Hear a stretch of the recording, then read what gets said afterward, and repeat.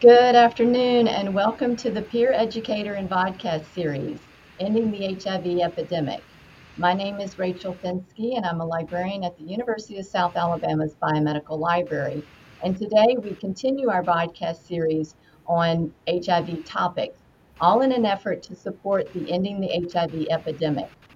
The EHE, or Ending the HIV Epidemic, is an initiative set forth by the U.S. Department of Health and Human Services that strives to end the HIV epidemic in the U.S. by 2030.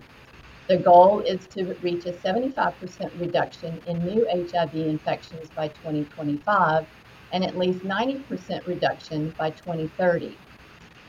Additionally, 20% of the new cases are among youth. So in an effort to create awareness and continue dialogue among this population, students from the University of South Alabama and the University of the Virgin Islands has teamed up with experts in the field from the AIDS Education and Training Center program out of the Northeastern Caribbean. We are very excited today that we have Eddie Meraz from the Northeast AETC with us as our guest speaker, as he will be asking or answering questions from our students on the topic of confidential HIV testing. So welcome, Eddie. I also have my colleague, Debbie Cicero-Siefer, along with me, and all of our students from South Alabama and the Virgin Islands. So this is going to be a fun dialogue. Before we get started, I'm going to introduce my colleague, Debbie, who will then introduce her colleague, Eddie. Debbie is a public health nurse. She's also a educator and liaison to the AETC, who has been working with HIV/AIDS for over 30 years. She is a trainer and supporter of those who have HIV in the communities of South Florida and the Virgin Islands. So I'm so happy she's with us today. Good afternoon, Rachel, students, Eddie, so great to be with everybody. Friday afternoon, and I'm loving the fact that we just keep coming back for more information and sharing. I want to introduce a new friend of mine, actually. This is Eddie. Eddie has worked in the field of HIV, like myself, for quite a while. He started working back in 2000, and started providing case management services, which really are very significant in keeping people connected to care.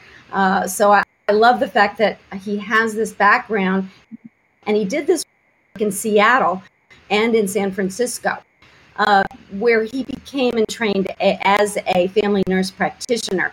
After completing a fellowship in SUNY downstate in Brooklyn, he became a primary care provider and an HIV specialist at Callan Lord Primary Community Healthcare Center. Eddie has provided HIV medical care for nearly 13 years now in New York City and at a federally qualified healthcare center.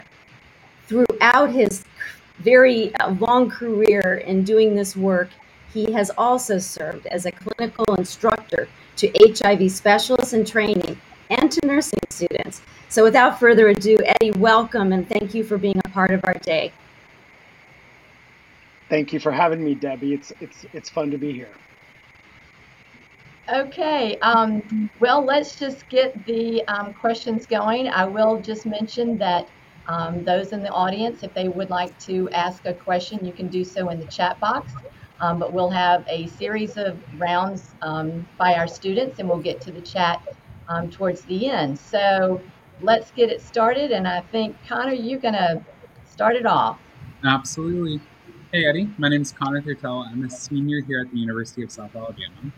And I would just like to say thank you so much for taking the time out of your day, especially on a Friday, to be here and speak on this important topic. So I have a very hard-hitting question for you, but I think it's going to be a good one to start us off with. And that is, who should get tested and why? Yeah, of course. Thanks for that introduction, everyone, and I appreciate your question, Connor. It's nice to be here. Who should get tested? Well, the CDC recommends that every single person above 13 get tested at least once in their lifetime. However, there are recommendations to have routine and regular STI and HIV testing at least annually. So I think some people may benefit from more frequent STI or HIV testing. Those who have more than one partner or hook up with more than one partner should consider getting HIV testing at least every 6 months. Some people might need it more. And of course, anytime you think you've had a high risk interaction might be a good time to consider getting an HIV test. What is high risk? To me, that's condomless sex with someone and someone that may be a new partner. Awesome. Thank you so much. Sure. Hi, Eddie. My name is Nikisha. I go to the University of South Alabama. I'm a senior, and I'm so glad you're here. So excited. I wanted to ask, what is the difference between a at-home rapid self-kit and a mailed-in self-kit? Thank you, Nikisha. That's a good question. So, at-home testing, those are frequently can be purchased at drugstores. You can buy them online, and they can be mailed to you. So those types of tests you perform on your own, right? So they're very easy to collect, usually saliva, and your results are given to you within 15 minutes. And it's usually quite a simple process. And, it's kind of like, as simple as maybe a home pregnancy test. Maybe not that simple, but it should be that easy to figure out. The biggest differences are the results are yours only. It's completely anonymous since the information is only given to you, and you are the only one that can provide that information to someone else. Mail-in kits are also a good option. There are plenty of companies and institutions that will mail you a kit, and usually it's also simple to collect. But that information, that kit is then mailed back to the lab, and they conduct the testing and will inform you of your results. So there might be a longer delay as opposed to at-home testing. Usually you'll have your results in 15 minutes. If you have to mail it in, there's time for the length of time it takes to get to the lab, the length of time for them to process it, the length of time for them to give you that information. So it could be 2 to 3 weeks. It's also important to consider that information is confidential, but it's not anonymous since they have to collect some kind of information of yours to organize it. They got to make sure you're the correct Tom Smith. They got to make sure that you're the right person with the right birth date. Does that answer your question? Yes, it does. Thank you so much. Of course. Eddie, hello and good afternoon. First and foremost, I just want to say I feel so humbled and privileged to be in your presence today. Thank you for being with us. My name is Jakima Fleming, and I am a student here at the University of the Virgin Islands. Speaking on the topic of testing, I have one simple question for you. Which is more effective, the saliva test or the blood test? Well, that is a good question. I think bottom line is tests are effective, okay? So there are ranges on what is effective, and it is known that blood tests tend to be much more effective than saliva tests. Now, when we start talking about blood tests, there's a variety of different types of tests that are conducted, right? So on the whole, I can confidently say that blood tests tend to be slightly more accurate. However, saliva tests are also accurate and they have a high utility because of the ease. Like some people aren't comfortable, going in for testing and they want to keep this information private. So I think we should focus on the fact that, someone has access to a test, someone can do this on their own and it's easy and simple. It may be they may be not as effective as a blood test, but if the test is positive, in any case, even if it's a blood test done in the office, it will be confirmed. So a saliva test also needs to be confirmed by additional testing. In-office tests are also confirmed because we want to make sure that you get the correct information. Okay, got it. Confirmation is important. Thank you. Yeah. Hi, Eddie. Thank you so much for taking the time to answer all of our questions. My name is Ajadi Patterson, and I'm a senior at the University of South Alabama. And my question is more like advice towards dating. So while you're getting to know someone, should a person discuss their status within the first few encounters? Or when do you think would be an appropriate time to discuss? What? Yeah, of course, that's a sticky situation, right? Because it's all going to be based on one's own comfort level, correct? And we've all met new partners and new people we're dating, and sometimes you're like, oh, I like this person, but I'm not really sure. I'm going to test it out. I'm going to see them again. And some people you have an amazing connection with, and you both are drawn to one another, and both want to make the decision to have physical intimacy. I think it's great to lead by example here. I try to remind my patients that they are individuals and they have the most control of their health. And I think, stepping up to start the conversation and not wait for the other person to start the conversation is incredibly important. And I think, there are ways to kind of do this, and when to do that is all based on comfort level. And there's ways to do it, and I recommend either saying, hey, I'm finding a connection here, and I'm curious if you are too. And I don't want to turn things off, but I think it's really important that we talk about HIV status and when you got your last test.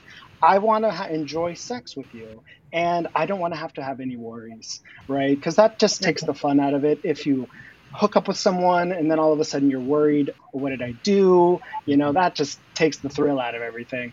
And it's also sometimes it's good to just acknowledge the awkwardness, just say, hey, I know this is awkward.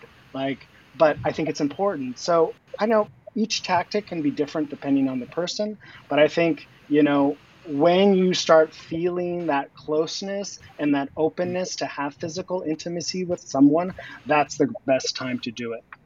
Okay, thank you. Hey, Eddie. My name is Amos Lindsay. I go by AJ. I want to thank you for coming today. My question for you is, will the government or notifying agency provide my results to my previous partners?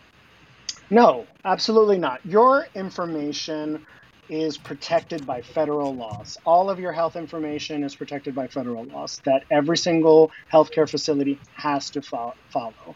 And additionally, anything that's related to HIV testing or results, that actually has additional protections. So the Department of Health or anyone cannot contact your partners. So here's the thing. A lot of departments of health do offer partner notification.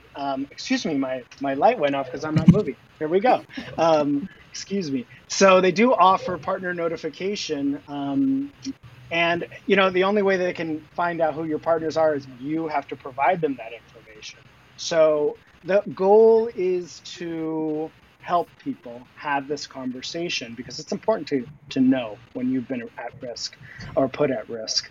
And the Department of Health may not tell the person who it is, but depending on the person and who they're contacting, let's say, for example, you have a partner, they've only had sex with one person in the last 2 years, it's you. They get a call from Department of Health that they've been exposed. They can probably put two and two together that it may have been you.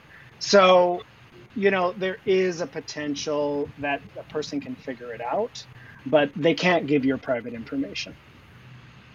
Okay. And also, are you able to tell them that they're allowed to so that the person can know who it was? It depends on the jurisdiction, truthfully. I think many in New York City, they don't offer that. They usually just offer confidential testing, but I'm not sure about every county and what the jurisdictions are. You could potentially provide that information, but I think it's going to be localized in terms of if that's available. Okay, thank you so much. Sure. These are great questions. Yeah, I think we have a little bit time for more. Connor or Asia Ree or whoever wants to jump in, go ahead. I actually Absolutely. have, oh, I'm sorry.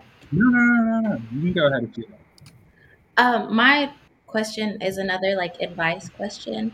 So, what advice can you give to someone who is unsure of whether to disclose their HIV status to their family? Yeah, I guess that's a complex thing because it requires a little bit more understanding from the individual's part. Like, what are the fears, right? So there's so many things that go through someone's head, and emotionally, people can go through a lot when they learn of their status, especially if it's positive. Some people, seek more information. Some people retract and want to keep this information private. And there's a lot of stigma still associated with HIV. So there's a natural reaction and fear that maybe somebody won't accept you or somebody's going to judge you, all these things.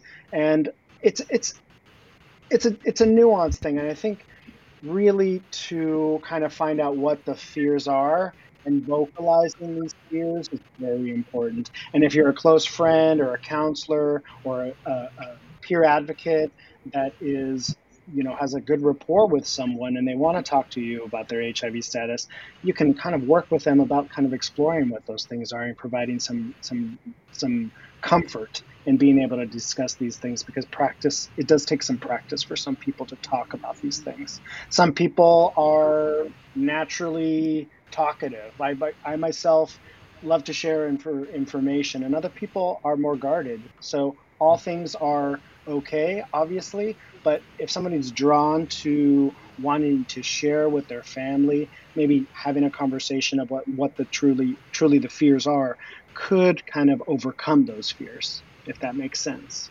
Yeah, thank you. Awesome. Eddie, now that you mentioned fear, I have another question for you, please. Now, I know a lot of persons, especially persons our age, are very fearful of getting tested. My question is, how common are false negative or false positive HIV test results? Yeah, I think that's a good question to ask. And nothing is perfect, unfortunately, when it comes to tests.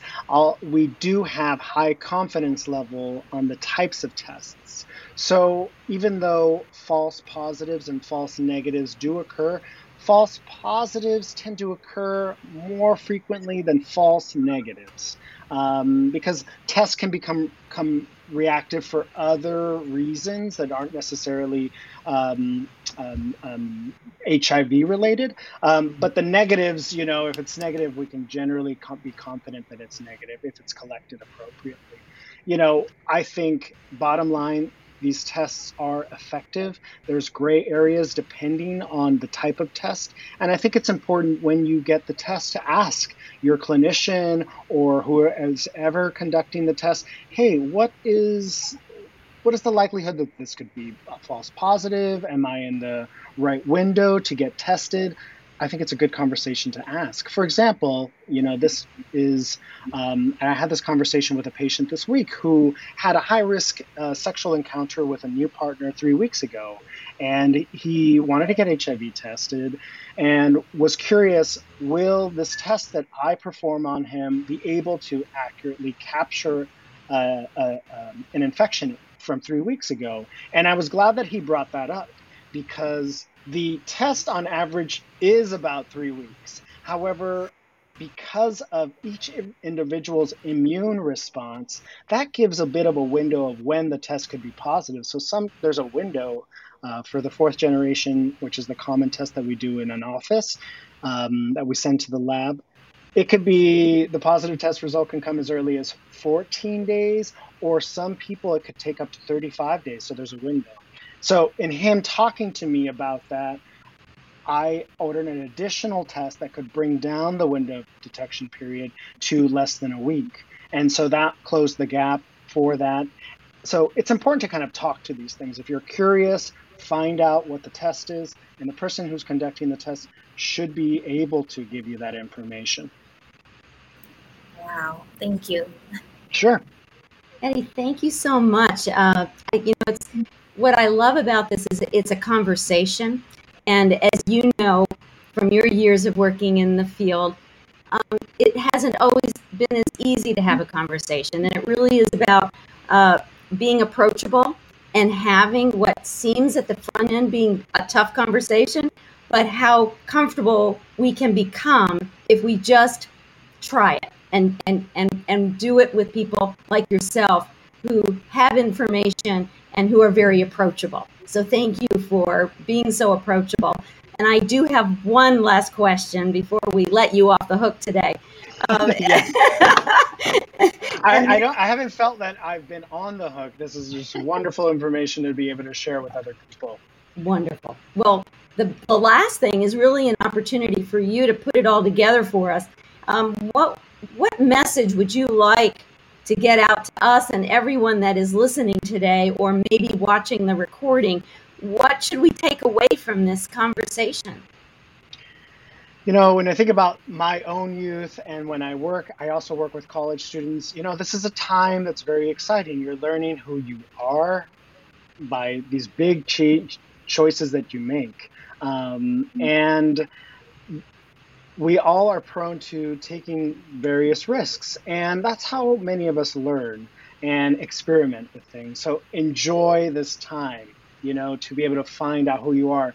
But you are always empowered. I tell my patients, it is in your power. You are the one that has control of your health, ultimately. I can help you through this process. Your partner, your girlfriend can help you through this process. But really, it's all up to you. Some people can help you stay accountable. So take care of yourself, really kind of understand what your own boundaries and limits are, right? If you're not the type of person that is going to have sex without a condom, then really make that clear to your partners and try to not to budge on that, okay? Someone who respects you will respect your boundaries. So remember these things that ultimately, you know, to me, a hookup is never going to be worth it. And unfortunately, it does only take one encounter. It takes that one encounter to make someone HIV positive. And a hookup is never going to be worth it in the long run. And that's not to be doom and gloom, because obviously I'm a very sex positive person. I like to talk to people about sex, and I try to be as non-judgmental as possible. But at the same time, I remind people, it's up to you to take care of yourself. No one else is going to do it. So remember, you have that power. And I think it can be powerful once you realize that it's all in your hands. Wow, that's been really a good, dialogue with a lot of really, really good information. And actually, while we're talking about testing, I want to just put up some information as to where people can get tested in the Mobile area. AIDS Alabama South provides HIV testing, as well as the Mobile County Health Department. There are multiple locations of the Mobile County Health Department, and you can always go to the USA Student Health Center. They provide HIV testing as well. For those joining in the Virgin Islands, in St. Thomas, the East End Medical Center provides HIV testing. In St. Croix, the Frederickstead Healthcare Center, and both locations on St. Thomas and St. Croix of the U.S. Department, the Virgin Islands Department of Health.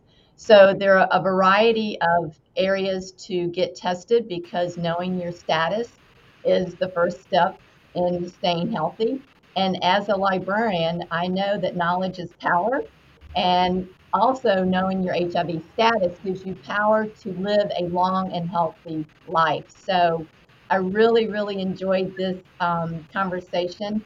Next week, we will have another wonderful guest speaker from the AETC. We will be talking about PrEP, and the episode will be Why Worry, Consider PrEP. And PrEP stands for pre-exposure prophylaxis. It is a medication to help prevent HIV. So that will be next Friday at 1 o'clock Central, 2 Eastern. So we welcome everybody back again. We also have a YouTube location. You can follow us on youtube.com/user/USA Biomed. So I want to thank Eddie so much for providing such a wonderful dialogue with all of our students from South Alabama and the beautiful Virgin Islands. And Debbie, thank you so much. And we will see everybody next week at the same time. So everybody have a great day and a wonderful weekend. Bye. Thank you all. Bye. Bye.